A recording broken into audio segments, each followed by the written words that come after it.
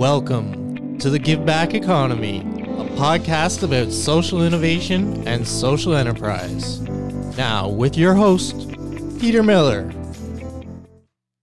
Welcome back, and today we have Sarah Robichaud of Dancing with Partners Canada, and she's an author, she's a dancer, she does television, she's a choreographer, she's an author, she's an actress, and in between all of that, she's a mother.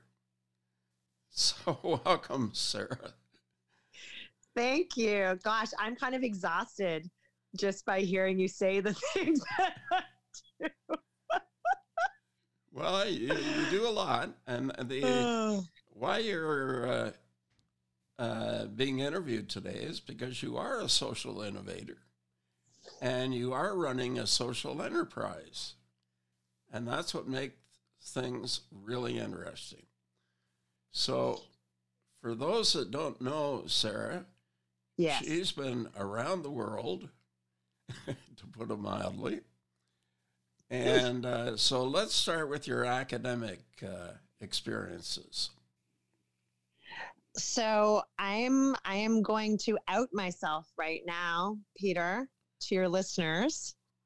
When I was 16 years old, I was in a high school that was full of actors and dancers and, young athletes. And we went to school about half a day, and then we would go off and either dance or act or, do our work on our talents. And so when I was 16, I was invited to audition for the Bolshoi Ballet School in Moscow. And so I went when I was 16. I went for a year and I studied at the Bolshoi Ballet School. And at that time, I was also finishing high school by correspondence. And I have to be honest with you, Peter, I never finished high school. I still, once I finished my classical training in Moscow, I had 2 credits left of high school. And I said to myself, if I ever need to get those credits to go to university or do something else, that's what I will do. But right now, I have spent a very intense, incredible year working with the best dance trainers in the world. And I'm going to completely use it while I have it, And so I started my professional dance career at 17. And Peter, I've never looked back. From then, I never did any other sort of formal post-secondary education in a very traditional sense. But as you've mentioned, I think I've probably learned through experience and passion, and I've followed my passions, and I think I've gotten sort of on the boots training and education in many areas. But the difference is, Sarah, you are street smart. And that in many cases is as good as my MBA. Well, maybe not. I kind of wish, it's sort of interesting. I mean, I certainly never expected that I would be running a charitable organization and one that has grown so much. There are times, Peter, when I say, gosh, I wish I would have taken a business course. So I wouldn't have sort of made all the mistakes, that I've made along the way, or maybe the choices. But at the same time, it's been such an incredible learning experience. In many ways, I run every aspect of a business, and I never went to business school. So I've had to learn to do sort of every part, which is really kind of cool, because I now know how it works, and I've learned things I never would have had to learn before.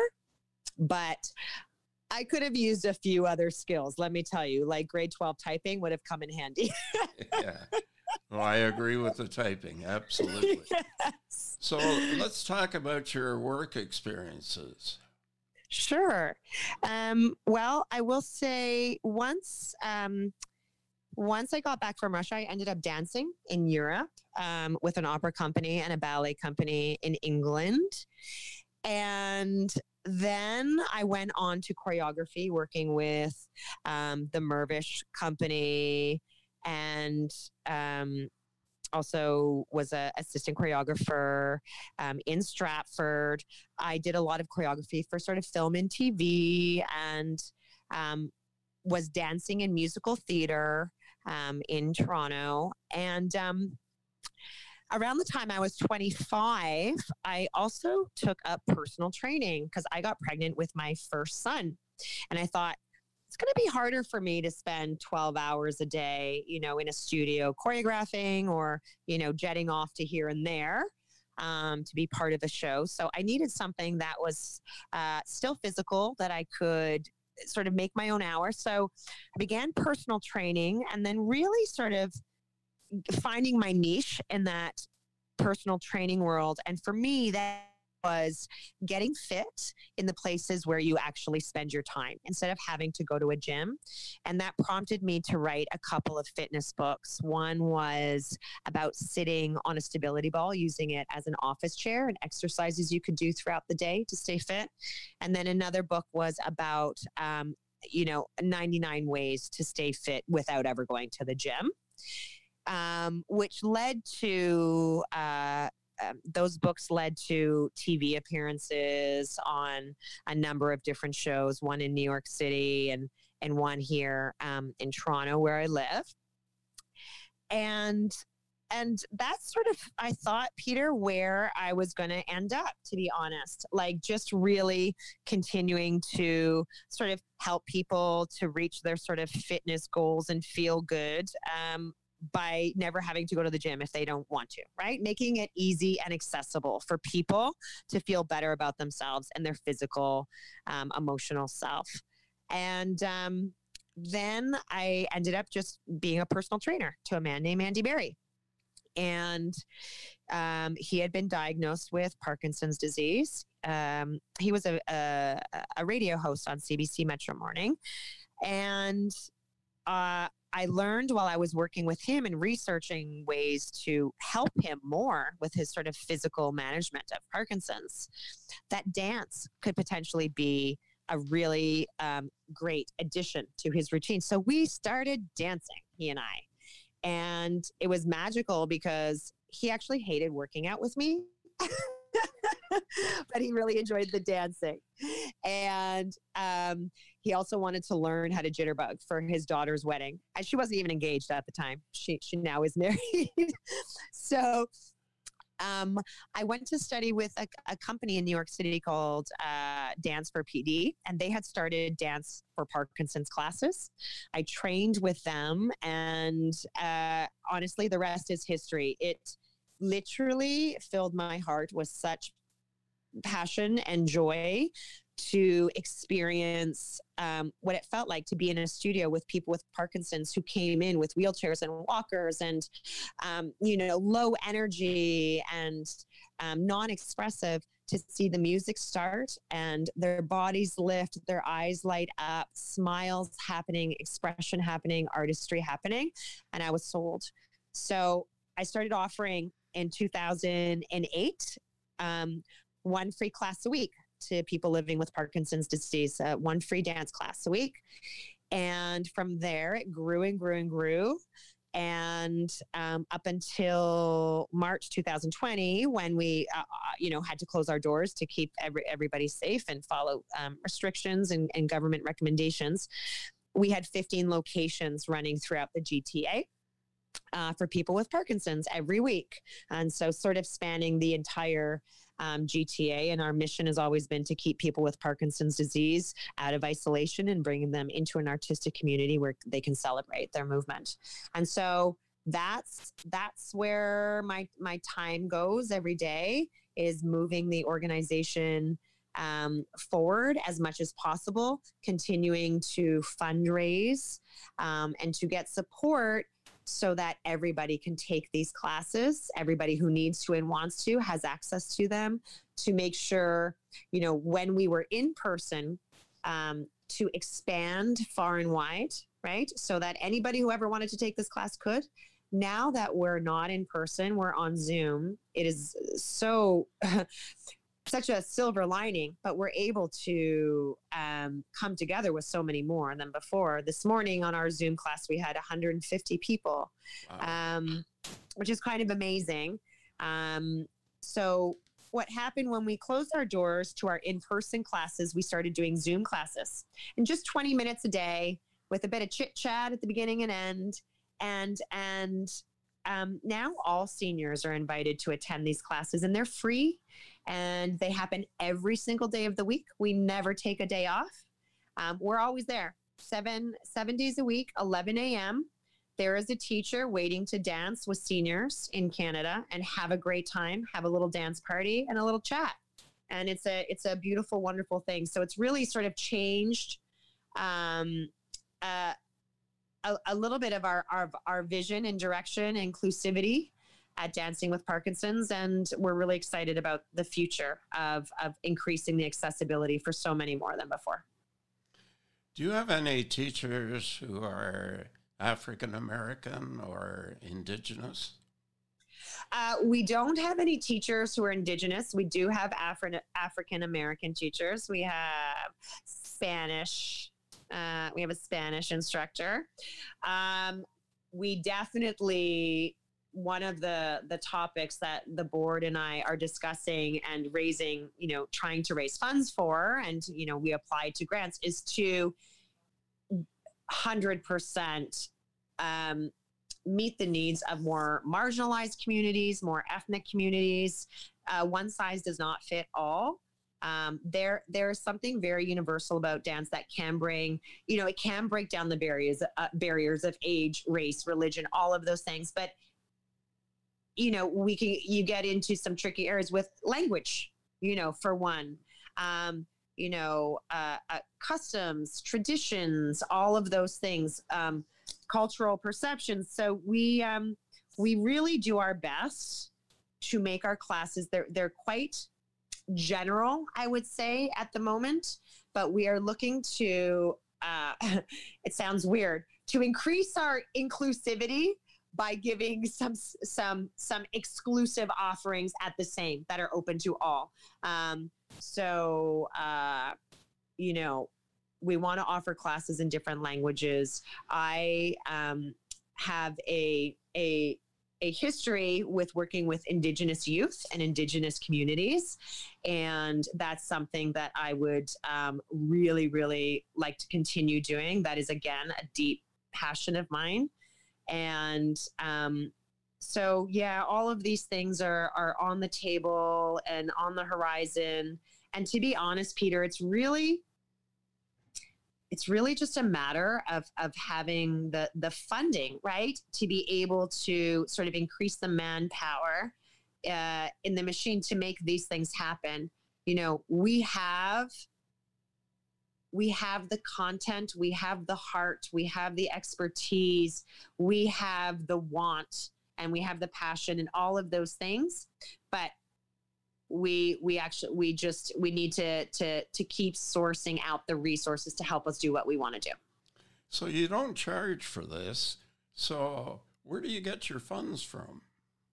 So when Dancing with Parkinson's was in person, we did eventually have to start charging. The first year, everything was free because that's what I wanted to do. It was just to give back to the community. And I never intended for this to become my life's work.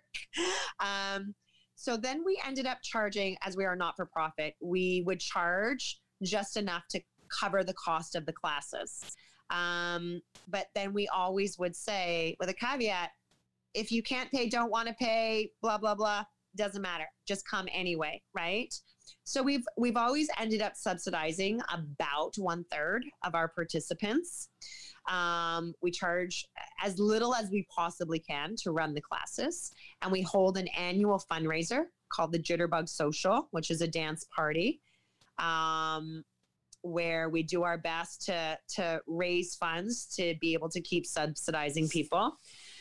The classes that are free right now are the online Zoom classes that happen 7 days a week.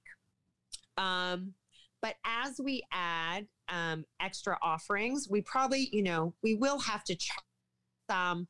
For example, I would like to start implementing a standing class, because right now our classes are seated. So I would like for those who are able, and it's safe to do so for them, I would like to offer them a standing class. So we would then charge to cover the cost of that class. We've been able to offer these free classes through the United Way has helped us fund this. The Rotary Club of Toronto has helped us fund this.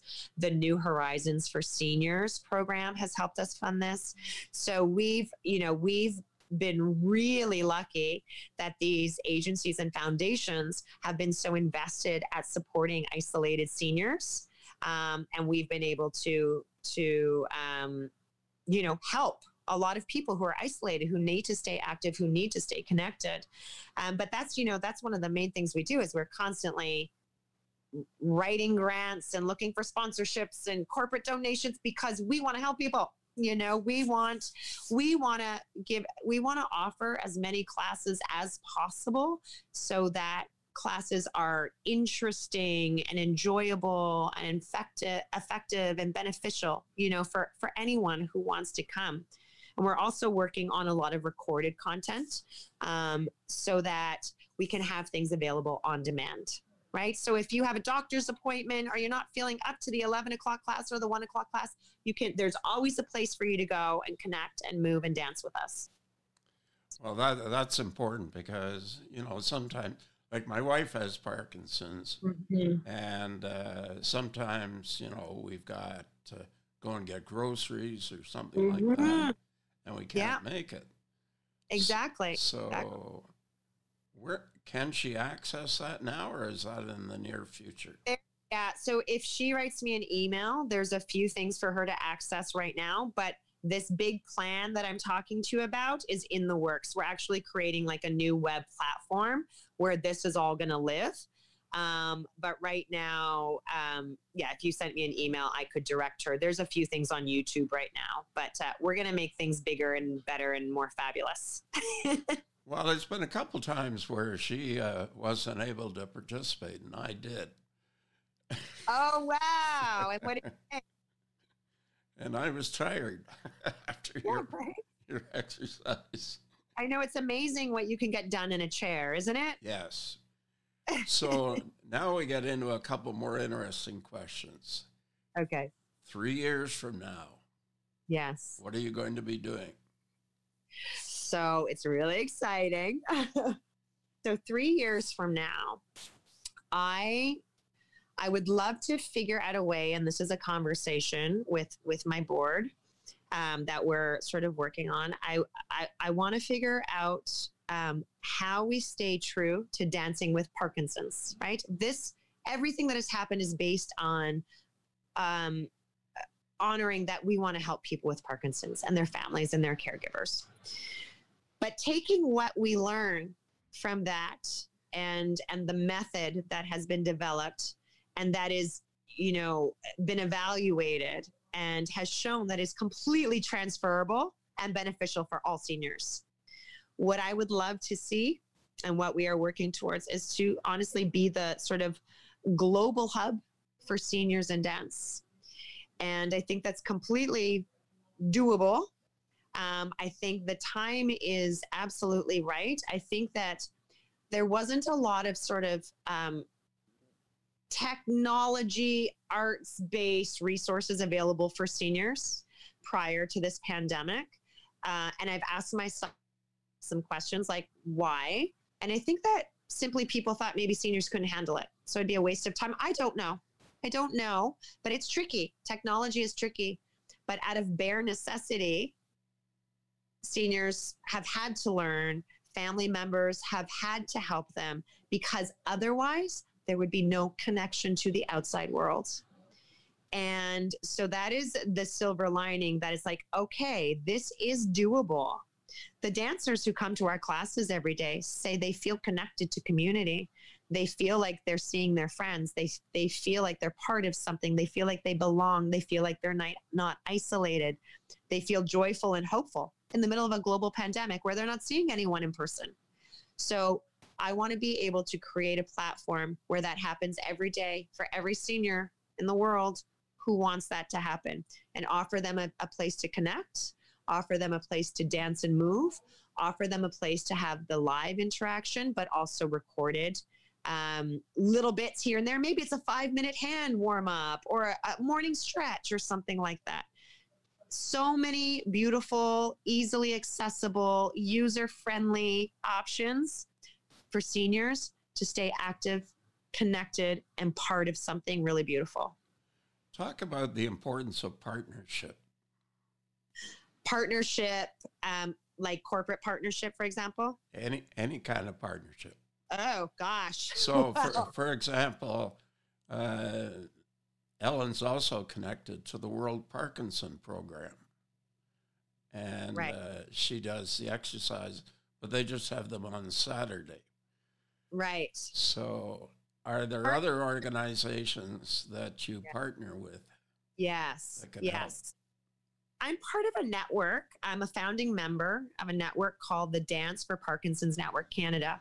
And that network involves Parkinson Canada, which is our national sort of governing foundation, and Dance for PD in New York, which is the mothership of what we're all doing here, the National Ballet School, and myself with my organization, Dancing with Parkinson's. And what we do a number of things together, but we all have the same mission, which is like getting people with Parkinson's, active, engaged, out of isolation and dancing and having an artistic experience and making it accessible as possible. So, partnerships with this group is invaluable in terms of, learning what everybody's doing as part of their best practices, what's becoming evidence-based for them, how do they connect to their communities, how do they connect to their marginalized communities, all of those kinds of things. Increasing awareness through partner events is huge. Like, for example, I'll just give you a couple of examples. Like next month, I'll be co-teaching a training program for probably about 50 new prospective Dancing with Parkinson's teachers to teach them how to be instructors. So David Leventhal from New York, the mothership, Dance for PD, and I will be leading this at the National Ballet School. It's hosted by the National Ballet School. And Parkinson Canada helped us promote the whole thing. So everybody sort of does their part and brings to the table what they can, but we're all sort of have, the same sort of goal is get as many people as Parkinson's moving and dancing. Then, of course, we all do our own separate fundraising and whatnot. But partner events are really important. What about conference or convention? Yeah, conference. We've had, I've been involved in a couple of those, one out of London, England, where we used Hop-In as a technology. And Tell me about another tool that we also are using for our own little conference in March is WOVA. So these are two interesting tools that allow you to have several meetings going on at the same time. Wow. Also to have a trade show with booths set up, and to have a place where you can network, where you can set up meeting with other people. That's really incredible. I'm going to ask you a big favor when we're done speaking today. If you can email me those names. I will. Because I definitely want to explore that and bring that to the network. Yeah, I mean, the technology is just growing so fast. And the ability to connect. So I do a Rotary thing every Wednesday out of London, England. Oh, wow. And it's an e-club. Okay. And Rotary has 350 e-clubs. Oh. And this one is international, Spain, Malta, Africa, all over the place. And they have a guest speaker each time. And than Wow. this discussion. Wow. So I mean, the world has got smaller because of technology. Absolutely. Absolutely. It's just it. Honestly, I was afraid of technology before all this, and I often say it's, technology is not my friend, like, but it's become my best friend. You know, it's brought together a community I could have never done in person. Like, it's just incredible. So Sarah, how do people reach you? What's the best way? Yeah, the best way is to go on our website. It's dancingwithparkinsons.com. And on our website, it's sort of very clear. There's a pop-up that comes right away. If they want to take the class, they just register. As I said, it's completely free. Or they can go to the contact page, and we will get your emails directly from there, and they're checked every single day. That's the best way to reach us, for sure.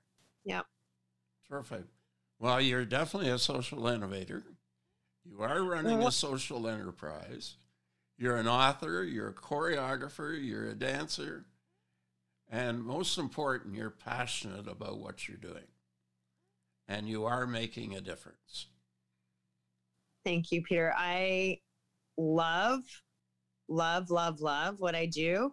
And I don't know about all the sort of labels of social innovator or any of those things. All I know is that I love what I do, and that's what drives me. So it's led me to here, and it will keep me going. Terrific. Well, thank you for your time today. Thank you. Mwah. Have a great day.